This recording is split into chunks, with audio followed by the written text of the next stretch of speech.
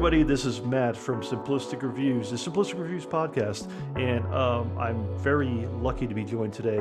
We're covering Fantasia Fest 25 or 2021, however you want to consider it, and I'm sitting with my first interview of the festival, and I'm very excited to have this gentleman on the podcast and show. Rob, last name, please. My name's Rob Jabaz, and here I am on the what's it called? The Simple Podcast? The Simplistic Reviews podcast. So Simplistic Podcast. Yeah, see, we have a little thing going on where I couldn't pronounce Rob's last name, so Rob can't really say what our podcast is. So we have something going on right here. So Already passive aggressive tension. Not at all. I mean, our podcast is all based on passive aggressive tension, so you would fit right in on the show. So He's offering me a job already. I mean, shameless plug. I'm shameless in who I want to have on the show. So, Rob, thank you for coming and spending some time. I know you're a very busy man. You are premiering your feature film, The Sadness, all over the world right now, and you're kind of a homecoming for you. You're doing your North America premiere during Fantasia 2021 for the Sadness, and this movie is it's a lot. It's a very id driven. It is intense. It is crazy. It is transgressive. It's everything I love in a I don't want to call this. It's obviously not a zombie film. It's more of in the vein of like a 28 Days Later, type of thing like that. That's a zombie movie. Okay. I mean, if you're fine with a zombie movie, I mean, like what I'm saying is 28 Days Later is a zombie movie. Yeah, I mean, I guess this is like always the debate that everybody has, where it's like, what are zombies really? I guess zombies are just people who aren't in control of their own kind of, body and everything. No, I'll tell you what I think. I made one of these, so I was thinking quite a lot about it. Yeah. And, so the way I see it is like, the in the most strict sense, it needs to be like The Living Dead for a zombie movie, right?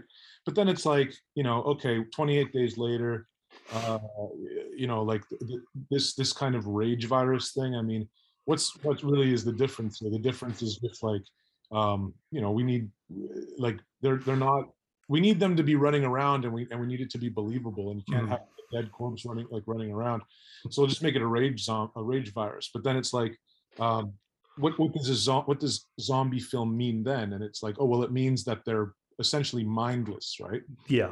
They don't, like, you can't really attribute the bad things that they do to them, and that's what makes and then you can also sort of attribute this to like Nightmare City, just like any other sort of like movie where it's like infected people. Like there are some Italian movies that are like that. Yeah.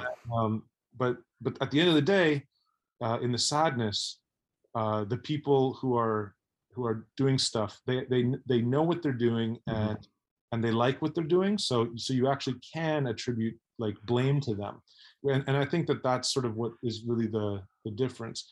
And another thing that I will say is that I think that we've just been kind of calling the Sadness a zombie movie, just like sort of in a it's like a colloquial kind of sense where it's like just marketing. It's marketing. Yeah. I mean, you can never underestimate how lazy journalists are and how lazy buyers are. Like they just want to be like, oh yeah, it's a zombie movie, it's a shark movie, it's they just want to be able to say what it is. Like if you start explaining what it is to people, and their eyes just start glazing over, and they're just like, whatever. Like there's so much shit out there that it's just like, whatever. You just need to sort of get in there and tell them what it is quick, let them in, and then hopefully they go down and they sit down and they watch the movie, and then they're surprised by it, and then they're like, wow, I've never seen a zombie movie like this before. It's not a zombie movie. it's a zombie movie in the grand sense, but that's like the most kind of like basic kind of comparison you can make it to.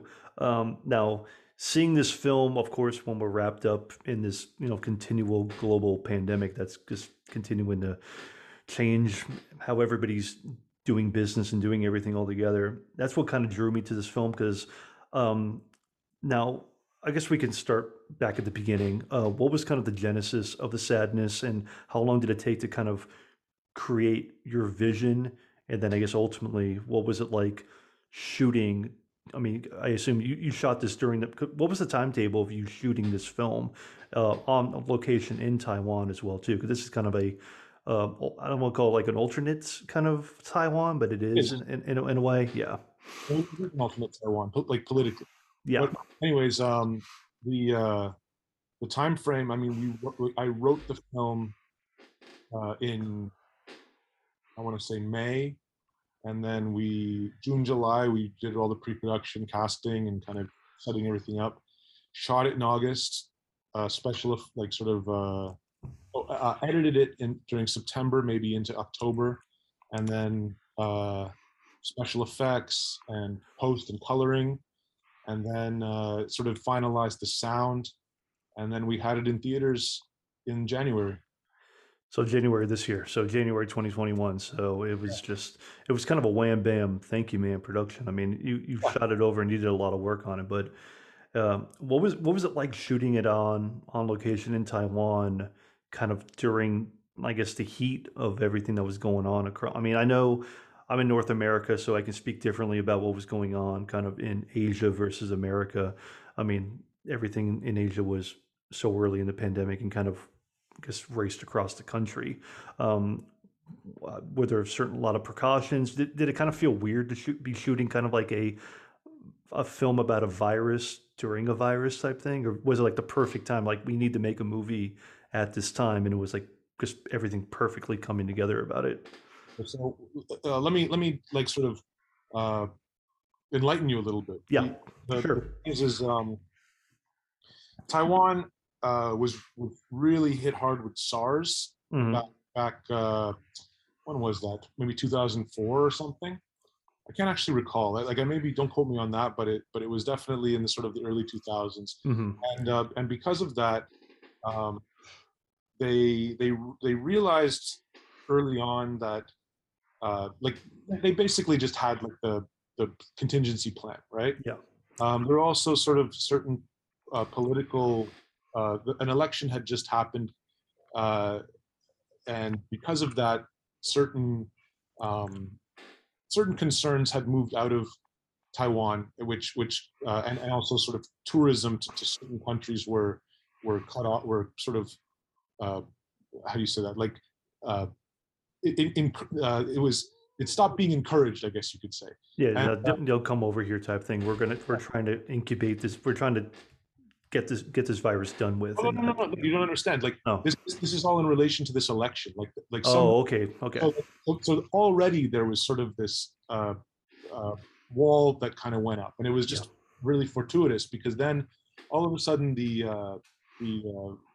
pandemic hits, and and Taiwan kind of just sprung right into action, and the virus never really got a foothold on Taiwan. Hmm. So there was this period of like over a year, like maybe about 14 months, where they're just they're everyone was really vigilant, and we all Hmm. had to bring the masks and everything else, but there were like no cases in Taiwan. But everyone was like, it's not that weird to be wearing like a face mask in Asia. Like when I Yeah, I first kind of see that all the time anyway. It's like, at least in videos or what I see on my news and everything like that.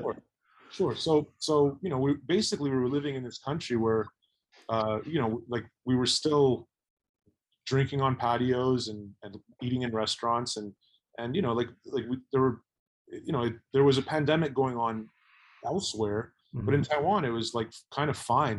That the airports were um, like super hardcore into like screening people and stuff, Hmm. and they used like sort of these big data resources to make sure that people were being tracked if they were like new arrivals and stuff like that. Yeah. So anyways, the pandemic hits, and then my financer Jeffrey Huang was just like, dude, Hollywood's closed, let's make a movie and we won't have any competition. And I said, okay, if you want to do that, man. I'm like, who am I to stop you? It Like, sounds you're great. my financier. You're going to give me money to make this film. I'm going to do it.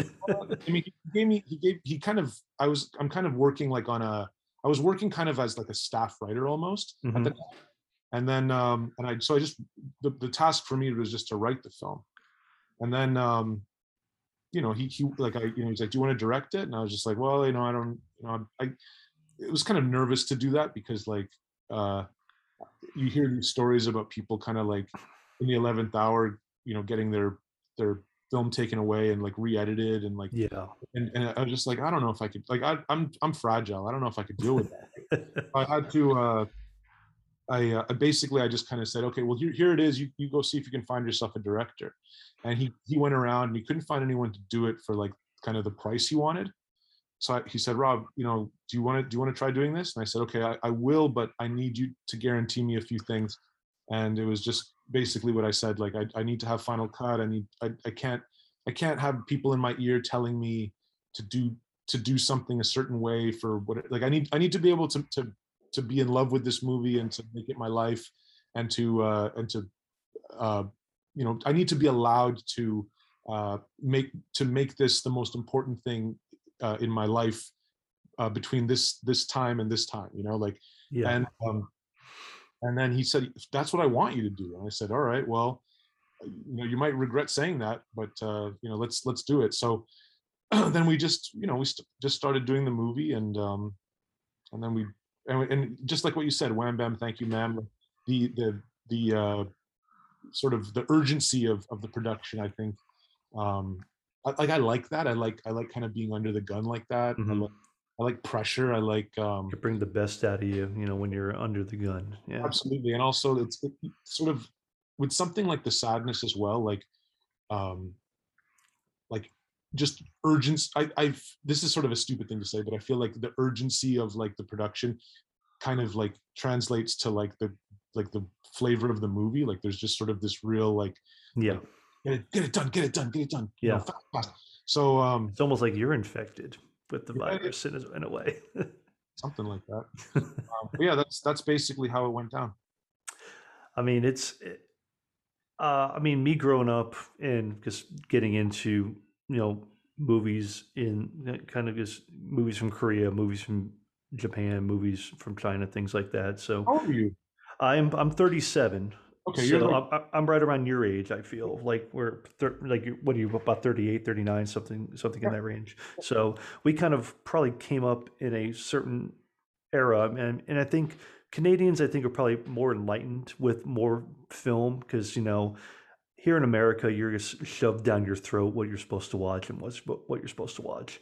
But after graduating high school, I was like, there's got to be something else out here. So me personally, I started Takashi Miike was like my first influence when it came to just extreme Asian cinema. Everything from Visitor Q to Ichi the Killer to Gozu, every Audition, everything. Audition, I think, was like my intro, and that was like the first film that I owned really? from him.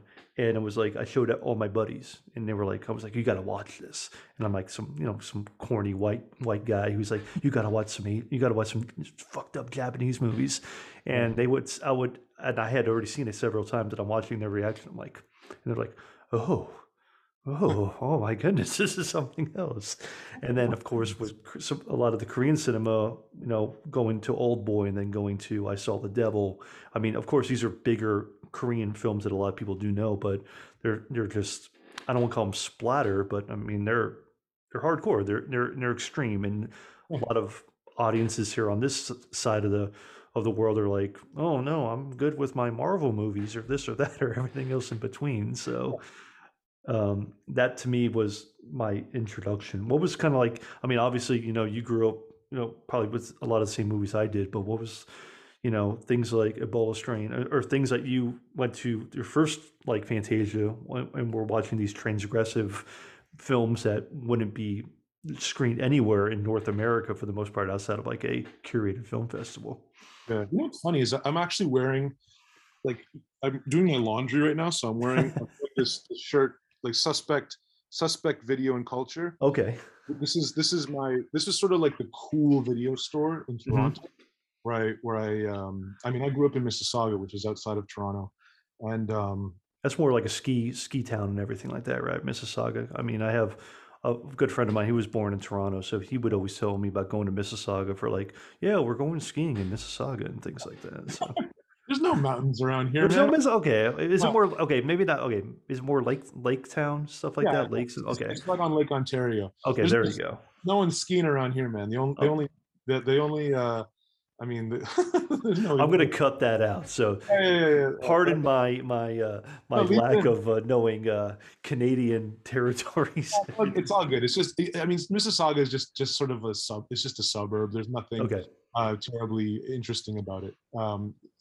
Anyway, I mean, maybe there is. I don't know. But anyways, you the haven't found it yet. yeah, yeah. Um, so like you'd come in from Mississauga to the city, and there was like Suspect Video and Silver Snail and the Beguiling, which are comic book stores, Mhm. and they were kind of all on the same street. Well, the Beguiling wasn't. But anyway, well, it was. Anyways, so you go into Suspect Video, and they'd have all the cool shit. Like they had like I found out about like Battle Royale from Suspect. I Mhm. found I mean, fuck, I found out about The Ring from Suspect. Like, Yeah, the original, not that their Americanized version of it. I don't, Ringu as opposed to the Ring. yeah, Ring View. I just always call it The Ring. But and then there's but you know what I used to watch a lot? It was because the thing too is that we have this like on Channel 4 in Toronto, we have like the CMFT Mhm. uh, a TV, which is sort of like they play like foreign stuff. Like they play a lot of Bollywood stuff, and they'd also Mhm. play a lot of Hong Kong stuff. And I remember seeing like The Bride with White Hair. I remember maybe that's like the first like sort of Asian movie that I Mhm. that I thought was like really cool was Bride with White Hair, which was Ronnie Yu, who went on to do Bride of Chucky and Yep. Jason versus Freddy, or Freddy versus Jason, whatever. Mhm. And I just thought that movie was just awesome, and because you see those kinds of you know Hong Kong like wire work kind of movies, those like Choi Hawk movies and shit. Yeah. They're they're awesome, but like this one was like that, but sort of like fantasy, like with horror elements in it and stuff. Yeah. And the bad guys were like these Siamese twins, and it was just like, damn, this is fucking sick, like. But at the same time, like that movie's not even that. It's not even that old. It's like I want to say it's maybe 93, but in any case, whatever, you can fact check that later. But the thing Yeah. is that um uh that kind of shit was kind of what was maybe my introduction to like Asians, because you'd also just because you're a kid, the last thing you want to watch is like some like subtitle movie, right? Of But course, people that are 30, 40 years old, they have a hard time even just keeping their eye on the screen outside of like, okay, I got to have my phone here for a minute because, and then you lose track of everything. So, sure, absolutely. But I guess what I'm saying is like you'd flip by, like I'd flip by and on Channel 4, and I'd catch like maybe a snippet of like uh um Mr. Vampire, or like Close Encounters of the Spooky Kind, or something mhm. like one of those bouncing vampire movies and shit. And Yeah, I'd be like, man, that's weird. Like, but it wasn't until Bride with White Hair where I was like I just got hooked, and I just watched the whole thing. yeah, Uh, and so like but I mean I must have been maybe like 13, 14 at that time. yeah, Prior to that, I was just your typical video store kid, like all the Freddy and the Jason shit and the Tucky and all that. But yeah, the Asian stuff. I mean, I wouldn't even say like sort of Asian horror or exploitation cinema. Um, I didn't really. I wouldn't consider it even really much of like an influence, to be honest. Like, yeah, it's just more like I just respect it, and I especially respect kind of like the category 3 era, hmm because of just like the there's nothing more transgressive than that era, like hmm just the complete like the complete like flagrant disregard for good taste is just it's just so amazing for someone like me who's like just uh is you're looking for like freedom and truth kind of in yeah, cinema, and just to see people just being like, what the fuck ever, let's just make something. We don't have a whole lot of years left, yeah, having like an independent nation state, so fuck it, let's just do it. And it really comes across. And like see like I'd only actually seen I mean I see the big ones. I seen like Taxi Hunter and um what do you call it, like the Ebola syndrome and the Untold Story and like Dr. Lamb and all that stuff. And then like, but it was only like recently that like I got into some of the more hardcore stuff like Red to Kill, Mhm. and like just these ones that are like, whoa, this is a little bit like, um, I mean, Even for your sensibilities, you're still like, wow. I mean, they were really going yeah, for like I mean, it. I love it, but it's like I this is not stuff that I would really recommend to people Yeah. because it's just a little bit too fucked up and maybe a little bit uh like maybe it's a little bit like um just too mean spirited like you know what I It's mean. yeah, it's kind of nihilistic, I guess, in a certain way, where it's just like Yeah, they're making a film that's just I don't know. I don't want to say just shock to shock, but I guess the way you have to look at it from like that era of film is that, to your point, that how much time do we have left to make our own films? How much time do we have left to say what we want to say? And it's exactly. also, and I mean, it is kind of veering into another direction, like a film, like, a Serbian film, where, you talk to the director, you hear about his, like, I made this film because this is how I feel the country is treating me and our people and things like that, where you make a film that's this transgressive in that category 3 era. It's like, I feel like we're being just murdered by our own government, or Yeah, we're we're not allowed to do anything anymore. So of course you're gonna, it's like a kid who's being bad. It's like, I'm gonna act out, I don't care, I'm gonna get punished, but fuck this. Or we're gonna go for it either way in a lot of ways. well it's definitely fun to do bad things, you know. Of um course. I mean, that's but, why we keep doing them, I guess. Right? Fuck the consequences. We're gonna keep doing it anyway. yeah, but I don't know, like I mean, to be honest, like I guess I understand, uh I can kind of understand the Hong Kong perspective, Hmm. but more so than the Serbian perspective. Yeah. Like not to say that I have a really good insight into what Neither it's do I really. I mean, it's just the kind Hong of, Konger, hmm. but I'm just saying that like I don't know, like it really does seem like it it's total it's the different thing, like it's coming from a different place, like I had a great time watching a Serbian film actually, and I liked I didn't think it was terribly like I didn't really think it was like I felt like it was tasteful enough. I felt like It wasn't they done in a way that's like, there was horrible shit happening, but yeah, it wasn't grossly overused. Like, I mean, thing with, I don't know, just newborn porn. If you just want to go for scenes like that, it's like, yes, it's reprehensible, it's disgusting, but like you know, they didn't show penetration, like they, no. like it's just like Which is almost worse in a way where you're thinking about, it's like, oh my God. Like, no, you're I don't almost, think if yeah, but I, sometimes if you're like, you see it, it's like, oh, okay, I saw it.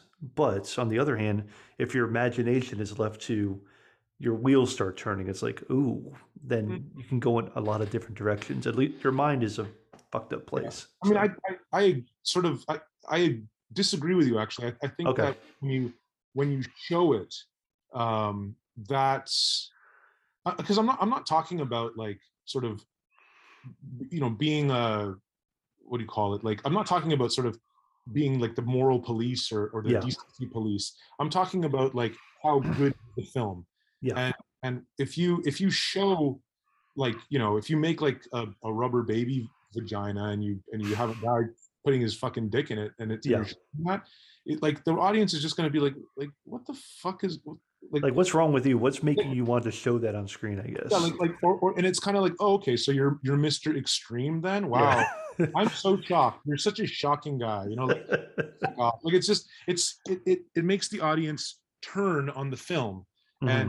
and if you are artful with sort of, I mean, putting a fucked up idea into someone's head is as easy as just explaining something to them, right? And you Yeah. can go a step further by like sort of using like the tools of cinema to kind of show a few things but not show all of them, Yeah. and that can be very effective, and sometimes you just want to show all of it too, right?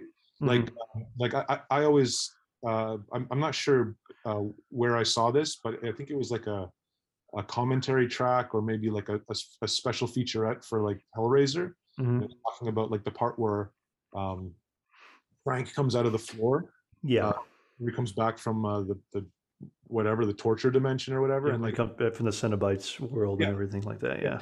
Yeah. And Clive Barker is just saying like, this is a really it's sort of a reaction to sort of the idea of like, oh, it's scarier if you don't show it. It's like, no, sometimes, like, if for just sort of this sort of uh, vulgar, like uh, ghastly kind of uh, disgusting spectacle, sometimes it just needs to be center stage with just a spotlight on it, and you Hmm. need to show all of it, right? But then for other things, it's like for example, like some of the like extreme taboo stuff like we see in a Serbian film, and Hmm. also in the sadness as well. Yeah, uh, I mean, I want to talk about some of those things because there are some things that you you don't show, but you show like an after effect of it. Like there's one scene, like kind of one segment in particular, I kind of want to like get your gauge on. There was, I guess there's two. There's two. There's one that you kind of see the whole thing, and then it kind of shocks you because there's a punchline to it a little bit, the basketball court scene and everything, and then there's another scene later on. So in a way. um so like, yeah, but I know what you're talking about, and it's just kind of like, um let's talk about the second one actually. okay, The well, like, what what I do is I don't show the after. Well, I do show the aftermath, but what I show instead of showing the act itself is hmm, I show a guy who's hiding, and kind of like he's just trying to, like, just through sheer willpower, trying to just make it not exist. yeah. And I just thought like that's a great thing to show the audience, because that's who the audience is right now. Yeah, Like I don't that, want to see this. Please don't show me this right but it does, it's not ending. It now. hangs, Yeah. it Hmm. hangs just a little longer than it's comfortable being on screen. I mean, all this shit, man. It's like there's not really, you can go on YouTube and you can watch these like jackoffs talk about like, why films work, and like why this scene worked and why it didn't, and this and that and the other thing. But it's like, yeah, where's your fucking movie? Like you're not, you, like, if you're so good at movies, then where's yours? No, you don't Yeah. have one, because all you know how to do is just be a Monday morning quarterback and talk about like some genius who's way Yeah. better than you, and just pick his work apart and act like, by virtue of picking that apart, somehow you did it or whatever. You know what I mean? Yeah. But I would have done this way and this way. It's like, well, you didn't. You haven't. yeah, You've never made a film. It's like to your point. It's like get off your ass and make something instead I mean, of being God this bless guy. those guys. Like, at least they're getting paid. Yeah. Like they Well, it's some not. of them are, I'm sure. But I guess, what I'm my point with all that sort of thing is that, like, um this sort of stuff, there's no, my point is that there's no rule book or textbook. Like, you just have to kind of touchy feely figure it out, and kind of uh, just follow your instincts, and really follow your heart, follow your emotions, and try to, because really, what in my I mean, who the fuck am I? I'm just a guy who made this one movie.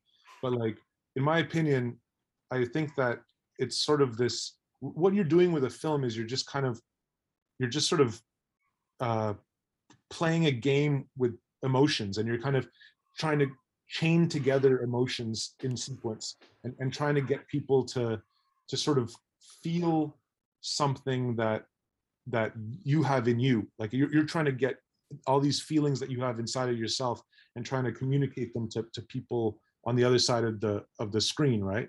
Yeah. And to do that, there's no real uh, rule book. You just have to kind of um, use your intuition to kind of make it work. So I just kind of felt like you just feel like something, like, in this case, it's better if I do it this way, because this will get across the point better. And in this case, it's better if I show the whole thing, because that's what this scene is about. It's Yeah. about the vulgarity. And then this scene is, maybe it's better to kind of just show it in like just show a quick flash of something, and Yeah. then just so that they get the idea of like, of the intensity of what's going on. But you know what I mean? Like, it's just, there's all kinds of different ways to do it, and what it all comes from is just like watching shit tons of films, and just kind of, you know treating it as like sort of a buffet table, I guess, you know? Yeah. Yeah. It's the film itself is just. I mean, I was hooked in for. You have a lot of great set pieces, and I mean, how was it? What was it like? And I'm just going to kind of shift gears and kind of like the making of the film a little bit, and like the actors and everything like that. If the world feels lived in, it feels like things have been going fine, going fine. What was it like, kind of like casting the people you had in the film? And were you looking for specific people, or it's like, hey, I know you can work? What were the auditions like? I mean, you can give me the quick overall synopsis of it. Like, was it quick to cast people, or were you like very specific of who you wanted to have in this film? Uh, Um, well, the Barrett Ju, who is the plays the male lead, yeah. Jim. Hmm. Uh, he uh, he was kind of like Jeffrey Huang, the big boss, kind of insisted that we use him. Okay. He just liked him. He saw him in some like movie, and he was just like, "That I want that kid. I I like guess that he's got kid." like the boy next door type look. Like he just looks like somebody we can all relate to type thing. He's not, overly muscular or anything like that. He just looks like a regular guy that we're like, oh, that could be me. Yeah, but he's also kind of like um, he's also kind. I like to think that he's kind of like kind of masculine, like kind of a little more masculine looking than like Hmm. just your average Joe that you'll find in the street of Taipei. Like Yeah. he's kind of. I mean, he's a model, the fucking guy, right? So, He's a good uh, looking dude. So, so we got this guy, and then that kind of. I originally had the female lead uh, written to be a little bit more like an older, like maybe someone who's in their late 20s, yeah. who's just a little more weathered and maybe stronger, Hmm. more experienced. But because Barrett was so young, he was like 21. I needed to have someone who was younger because I didn't want there to be sort of this extra dynamic of like, oh, it's a couple and the girl is like 8 years older than the guy. I mean, it's far from unheard of, but at the Yeah. same time, it's like, why is that? Why is that? So Yeah. I was like, okay, they need to be close to the same age. So we started casting all these girls, and then Regina came in, and she was one of the last ones to come in. We auditioned maybe like, I don't know, I want to say like maybe like 15 girls for that part, Yeah.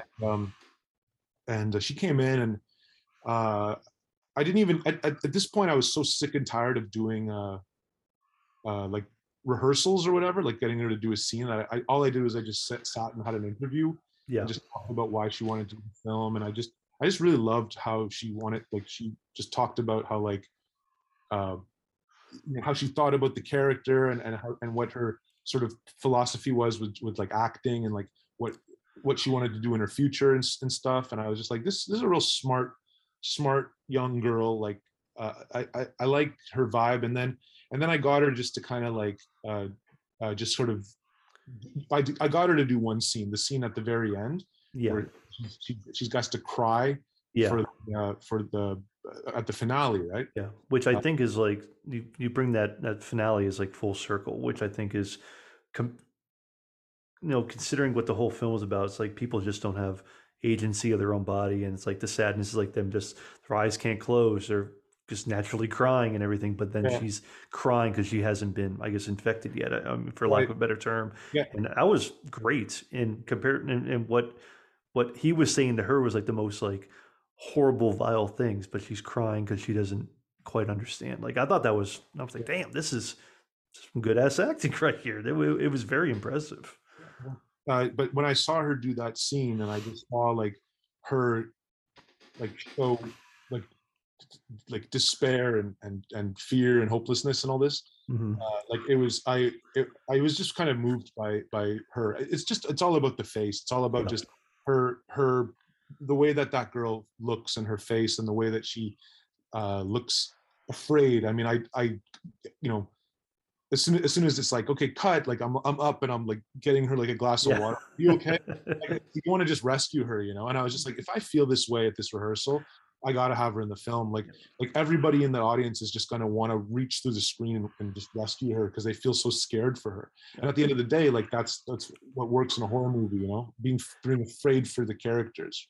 Yeah, I mean, from the time you see her getting out of bed with him, and then her traveling, everything kind of jumps off with her on the subway with, I guess you could call it the main antagonist, who I didn't see that guy as like being the villain of the film. I mean, I guess ultimately it's like more, government or science or something like that being kind of like the ultimate villain, but him being like the relentless killer, I guess, in a lot of ways. Like, I like to what? think of him as the villain of the film. Yeah, I mean, and because he starts in a way where it's like, I mean, I guess as males, we're not put in a similar position as women are on subways or just public transport, where you're sitting next to a creepy guy and the guy just won't quit, and then I Mhm. guess it's like a metaphor for what he does the rest of the entire film, where it's like, well, then you get to see who he really is once he gets infected and everything like that. Like, oh, he is a piece of shit. So, and he's Well, like the worst piece of shit too. I mean, he's just someone who just never fit in, I guess, you know. Yeah.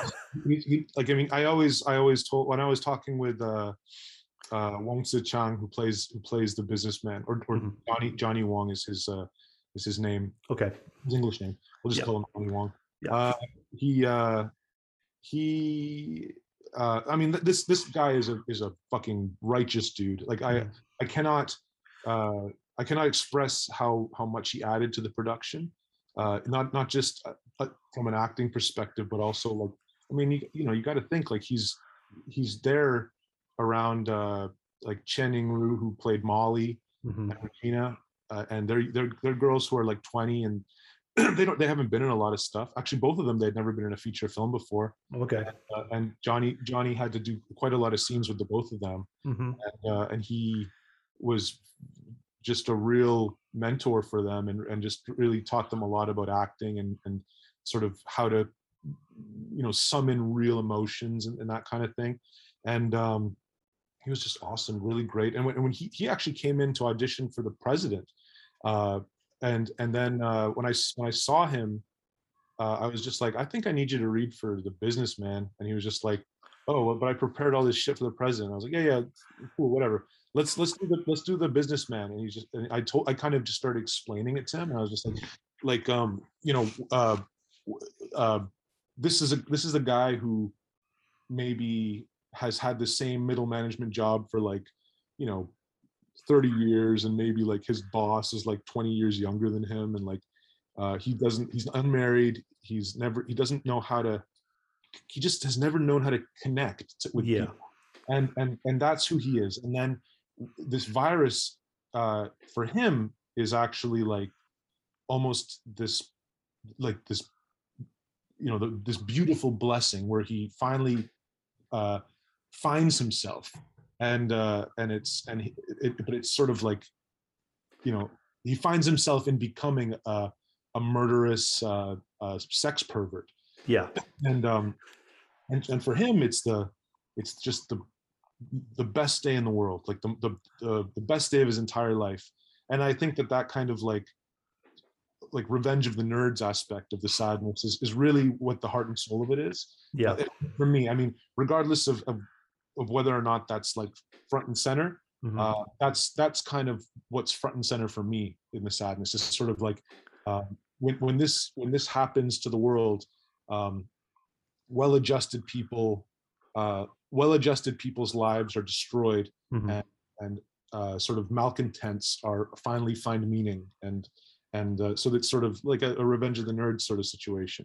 Yeah, to like the nth extreme type thing. It's just, there's a lot of things that watching this film, and I might end up watching it again, to be honest. It's like there's visuals that are kind of seared in your mind, and I mean, kudos to you, man, for making a film that's like it stays with you. It stays with you, like you just kind of feel a little kind of like dirty and everything watching it, but at the same time, I think that's part of a film that leaves a lasting impression. And be Yeah. damned what people say. It's like, oh, well, this is just violence for the sake of being violence. Like, I don't think so. I think ultimately, everybody who says that is probably the person who would be bashing the guy in the balls with the spiked baseball bats if he was infected or something like that too. So fuck what you're saying about like, oh well, you can't be violent. It's like, oh well, what's your inner voice telling you in a lot of ways. Like the most repressed people end up being sometimes the most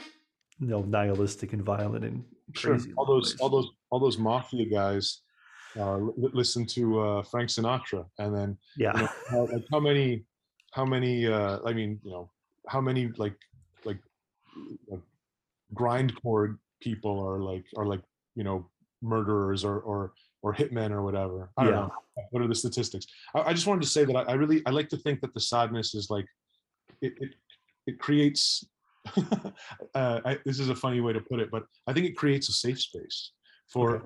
for us to kind of revel in sort of our uh, ugly, ghastly thoughts.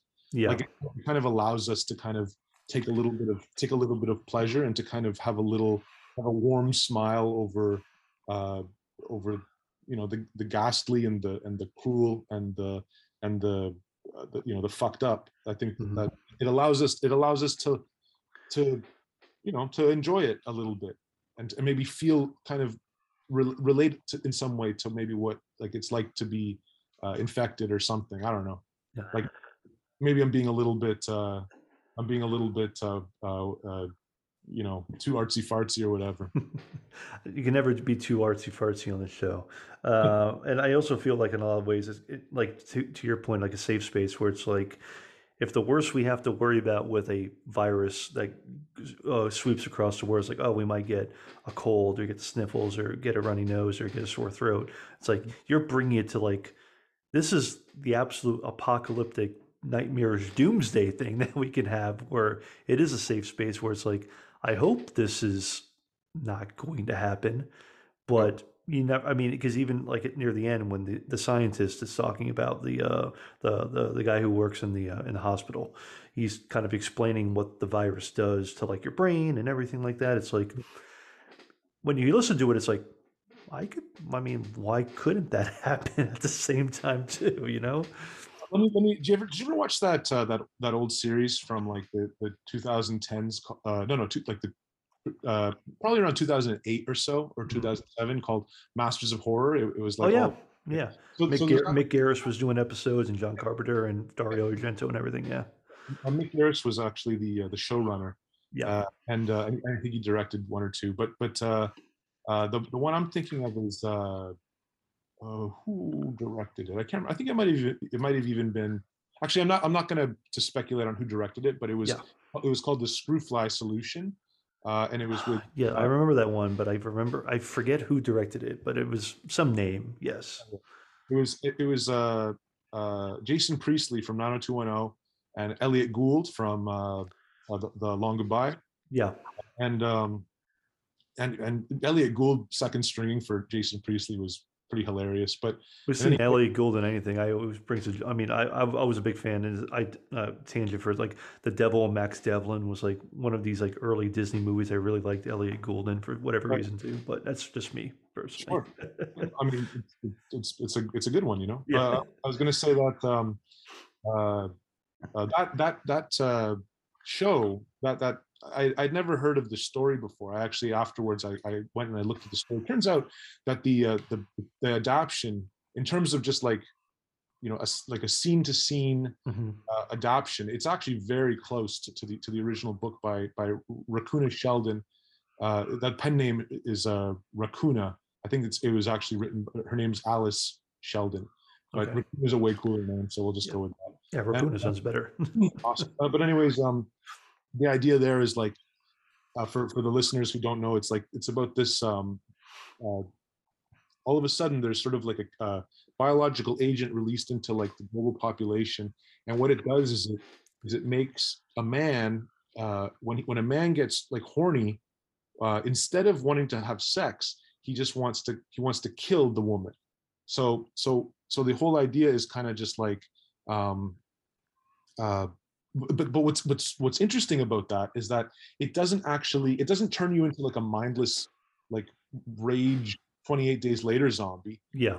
What it does is it this is just the way that your brain works now. So society actually changes. So it's like the men develop this religion about, like, they realize, like, oh, you know what, women are actually filthy and dirty, and are uh um deserve to be murdered violently.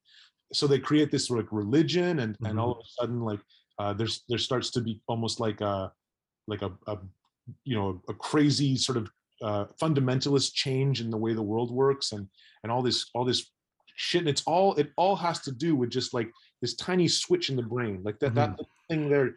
Like everything is downstream from the limbic system, from Yeah. the more primal brain, right? The That reptilian brain, if anything. Yeah.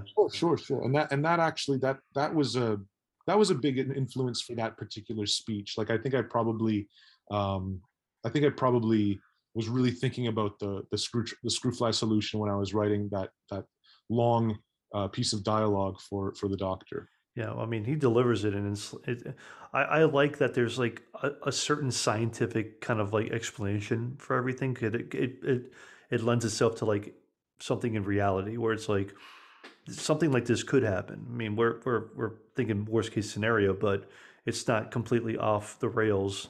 And there's always like the mammalian brain, the reptilian brain, and everything like that, and the most primal side to like what makes you a upstanding citizen. Mhm. And even like there's also the fine line between pleasure and pain and everything like that too. So everybody talks about things like that. So it's it's fucked up, but the way you portray it's fucked up, and it's also like glorious, and it's gore and just like the unrelenting terror that our characters are kind of going through. So Sure, it's I want to ask you two more things. sure. What was your favorite scene to shoot? Hopefully you and I think on the same page. I'm trying to think of what was the most fun for you to shoot, and then what was kind of like early audience reactions to like screening this to people like in Taiwan and everything like that too. Oh, okay. Well, the most like fun scene to shoot was, I don't know, actually. Like, you're probably going to want to. You're probably expecting me to say like the subway scene. The Uh, subway scene just looked like 'cause it's tight quarters, it's claustrophobic, and there's yeah. so much going on, and the way you're editing it also is just like it looks great because it's bouncing back and forth and having so many people do so many crazy things at the same time. Just Yeah, yeah, it, yeah. like me, you might enjoy one of the more quiet moments in the film, shooting perhaps. Well, So okay. Yeah, yeah. Just what's easiest. But, to be honest, like, what I liked was, so the ending scene. Like, I don't want to give too much away, but like the finale of the film, where Regina really gets to act. mhm, Um, that was actually written, like, when I first pitched the script. The ending was a little bit different, actually, mhm, kind of a lot different, and um, and it was that ending, the ending that wasn't shot, that actually was what sealed the deal. Like, oh, we're mhm. gonna do that. We're gonna do this. We're gonna, like, this guy's gonna open up his wallet, and he's gonna independently finance like the entire movie pretty much by himself. Yeah, Like, I mean, give or take. Like, we there's a little bit of money coming in from different spots, but like yeah, the large majority was from Jeff Huang, God bless him. yeah. And uh, what I was going to say is that, I ended up just changing the ending. Like, I was just like, once we got the foot in the door, I was just like, this is. I think it'd be better if it was this way. And Yeah. so I changed it. And he was like, what happened to the fucking ending? And I was just like, look, trust me, this will be way better. So he finally was like, okay, like, the guy trusts me, and I really am thankful for just the amount of trust that has been afforded to me by Jeff.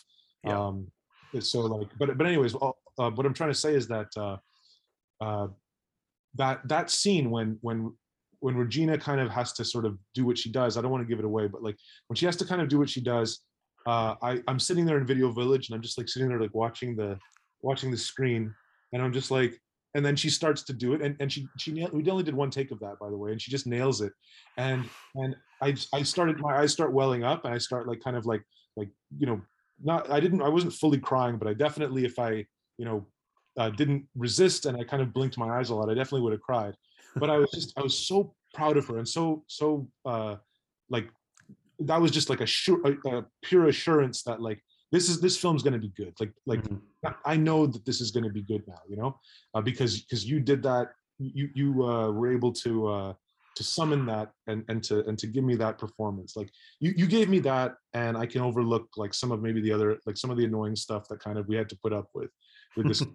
But that was definitely the most like memorable moment for me, was just like her, uh you know, actress with no had never done a feature film before, just nailing it, and just Mhm. it was pretty you know, pretty moving, I should say.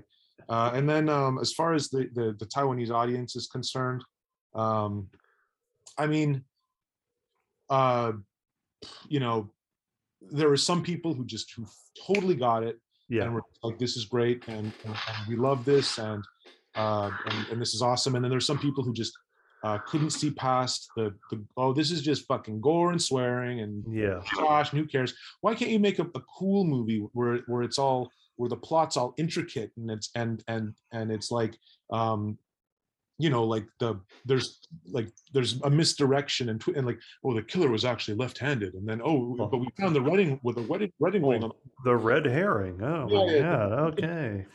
But you know what I mean? Like that, like it's all ridiculous. It's like the early on in the movie, like some guy will like take off his wedding ring, and then like he'll look at it, and then like later on at the end of the movie, it's like, uh, It's you paid know, off in some yeah, way or something like that. the wedding ring like is what gets, you know, like falls into the guy's mouth and chokes the killer or something. You know what I mean? Like, Yeah. It's or like, just some, oh, yeah, it was the thing. If you hadn't done, and it's just like, and people are like, I think I really do believe that like, um, maybe I shouldn't attribute this to like to the general Taiwanese audience, but mhm. um, I think that that kind of writing, that kind of like, um, you know, like roundabout sort of uh, uh, like it all coming together in the end, and like, and Yeah. it's this sort of thing is like, oh yes, bravo, this that, I think that that's what the general audience in Taiwan really responds to. And Okay. and maybe that's true everywhere, like maybe those kinds of like uh stories that tend to stick to, um Structural narrative things where it's like you have this and this and this, and you just introduce that in Act One and Act Three, it comes back around right, type thing. Yeah. just sort of a tried and true narrative structure, right? Like just Yeah. sort of something where it's kind of, because it's almost like they felt like with the sadness, because it didn't end the way that they wanted to. They felt almost like it was a mistake on my part, like, hey, you forgot to give us a happy ending, and I was just like, no, this is the way it's supposed to be. Yeah. Well, he had a smile on his face at the end. I guess that's a happy ending. Yeah, I know, right? Hey, spoiler. But I was gonna say that, uh, I mean, there was also other things too. I mean, a lot of some people, uh, you know, didn't like the fact that I'm like a white director directing like a Taiwanese film. Uh, that's something that you know, I mean, I'm not gonna be the guy who's starts complaining about racial discrimination or anything like that. Like that's not Mhm. something I'm terribly interested in. Like a conversation I'm not terribly interested in having. But Yeah, like, that discourse can be quite exhausting, in a yeah, lot of ways, I'm sure. and it's just kind of like, look, you know, maybe I'm not the best guy for the job, but like no one else wanted it, so I did it. And so there were those kinds of concerns. I'd say that mostly like, you know, it's just it was fairly polarized. I definitely had people from Taiwan get in touch with me and say, like, you you you've done something for the national cinema that no one else has done before, and I really hope this opens a door for sort of future filmmakers. I really hope that, like, you know, in 10 years from now, like some kid who's like 10 makes something like like just something insane because he saw Yeah. Kube or The Sadness Mhm. when he was a little kid, or whatever, you know, shit like that kind of thing. But then there's other people who just think like that, you know, this movie is just, it sucks. Like it's trash, but moreover, it sucks. Some people have told me, like, like on Letterboxd, it's just like, I've never seen a more boring movie. And I'm just like, I don't know what the I fuck. don't know what fucking movie you're watching. It's like Exactly. boring is like Yeah. boring is relative, and I mean, that's the gift and the curse of the internet. Everybody has a fucking opinion now, so no matter what it is, somebody's gonna let you know what it is, and usually it's like, oh, this sucks. Like, Well, man, you're really bringing the heat on this dissection of the film. everybody just wants to. Everyone just wants to score points, Of Like course. that's all that's all anyone's trying to do, and it's like, you're uh, if you say that you like something or you say you dislike something, it's less about the thing and it's more about how that makes you look. Yeah. Like I liked, what I really liked. I really liked, whatever this movie, like, and then that, like, how does that align? How does that align me, like, politically or whatever, like, oh, I really like this movie, it's like, oh yeah, well, great, good for you. Yeah. It's so it's it's so completely insane, just sort of what, like, the role that media plays Mhm. in life today. I just wanted to, with the sadness, I just wanted to make something that I felt was just very sincere, and just very, like, look, like, this is, I'm not a genius. I'm not a smart guy. I'm just a guy who really cares about horror films, Mhm. and I really care about, like uh, uh, I really care about, like, sort of a frustrated, bored audience that just hasn't had just a really good movie that takes them seriously, and that takes itself seriously in a long Mhm. time. I just wanted, like I said before, it was like, it's all about just sort of chaining together feelings and just trying to maintain this feeling. It's like sailing a ship and trying to, you're constantly uh, pulling lines and Yeah. adjusting the sail and adjusting the Keeping the course where you need to go. Yeah. and that's really, I just looked at it from a very pragmatic perspective, and just tried to make sure that the movie was paced well, and that it left people feeling satisfied, feeling like like I'm really happy that that kind of movie can still be made, Mhm. so. And it being like an hour and a half, thank you for making a movie that's an hour and a half.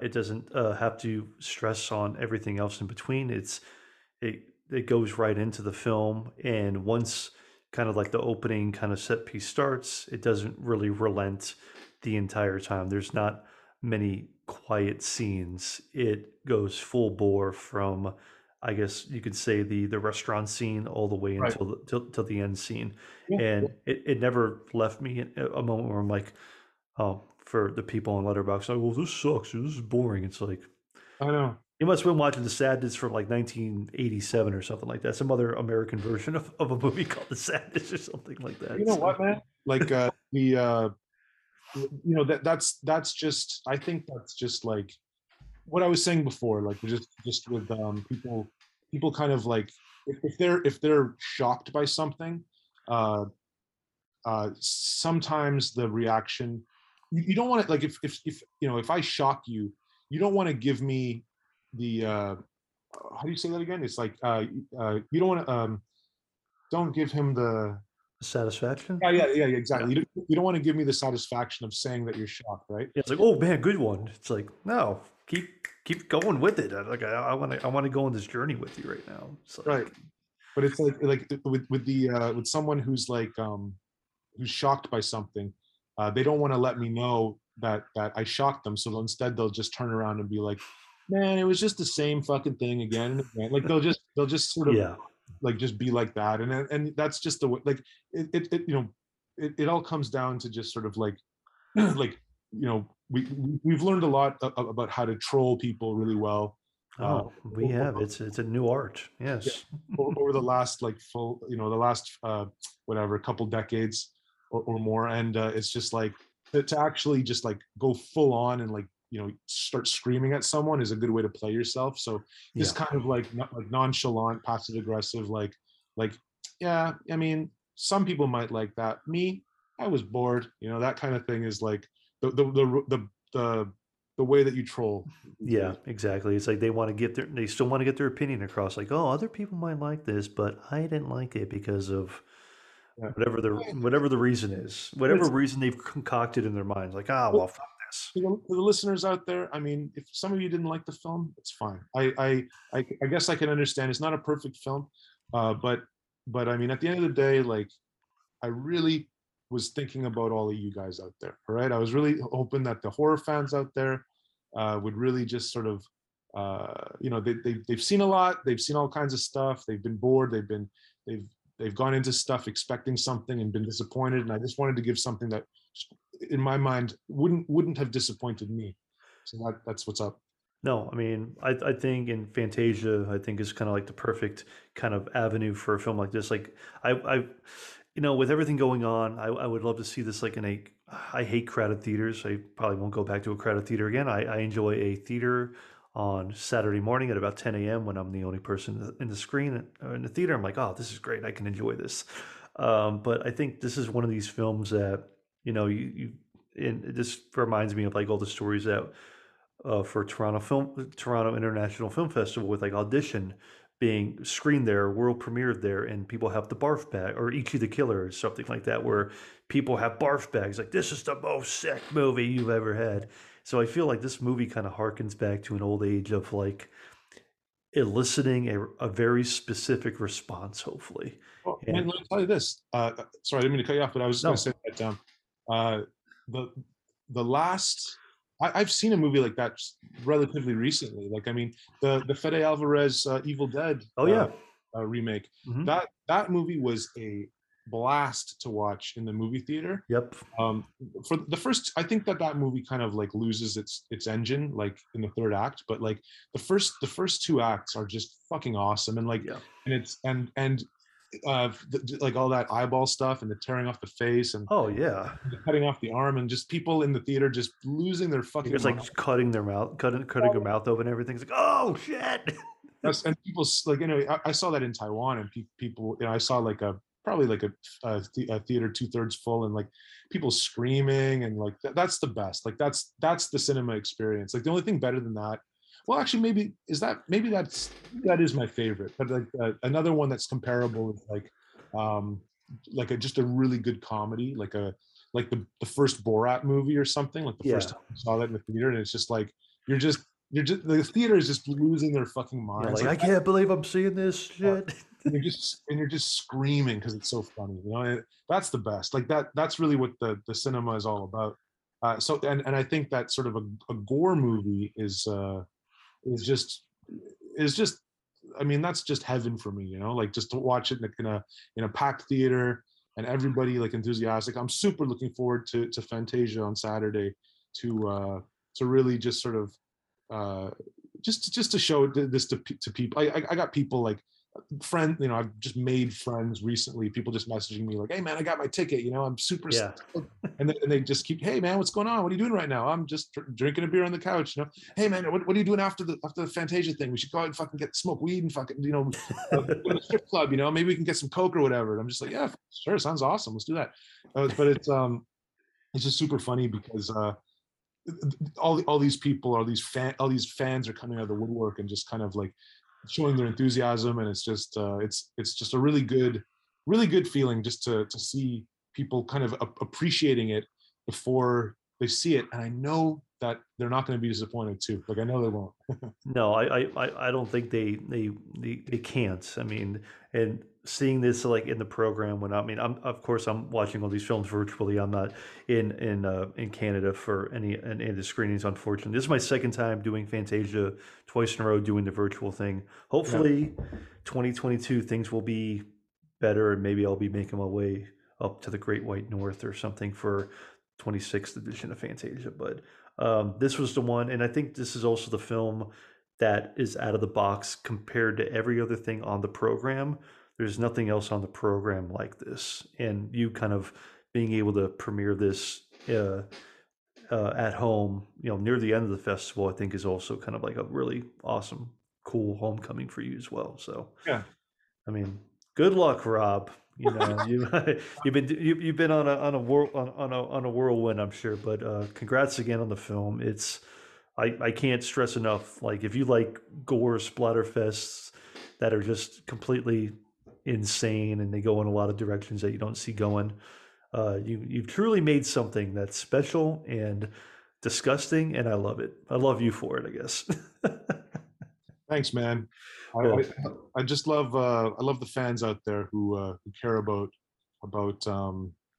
like who still have enough faith in filmmakers that like it's kind of like like you're a dog and the owner keeps faking throwing the ball and finally finally he's going to throw the ball and he's going to give it a good one, and finally I get to enjoy that that run after the ball. This analogy is breaking down slowly. But I anyway, know it started one place, and it's like, what is this guy talking about now? What is happening? The dog and the ball. He finally caught the ball. They finally didn't fake him anymore. He caught the ball, and you ran all the way, man. You're like the dog that caught the car finally. I guess no, hold on, you're misunderstanding. Like the dog is the fan. So the like dog is a fan. Okay, and then the film industry is the owner with the ball, and the ball is like the film.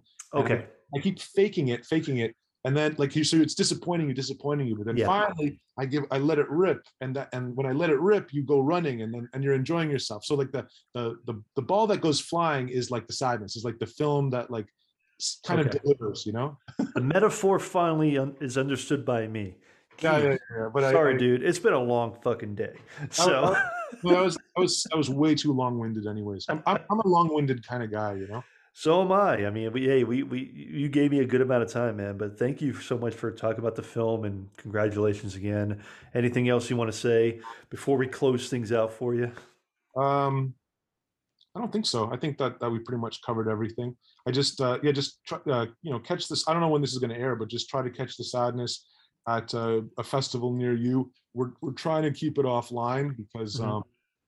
I just there's more interest than usual from uh like sort of mainland China, because it is a Chinese language film. Like Yeah. normally, like they wouldn't be too excited about like a film this small, but Mhm. because it's a Chinese language film, I uh, I just want to keep it offline because it's so easy for like despite like all of the precautions that Fantasia goes Yeah. to put watermarks on videos, it's really easy for just some guy in mainland China just to use a VPN to pirate the movie and then just to you know give the middle finger like at anyone who tries to Yeah.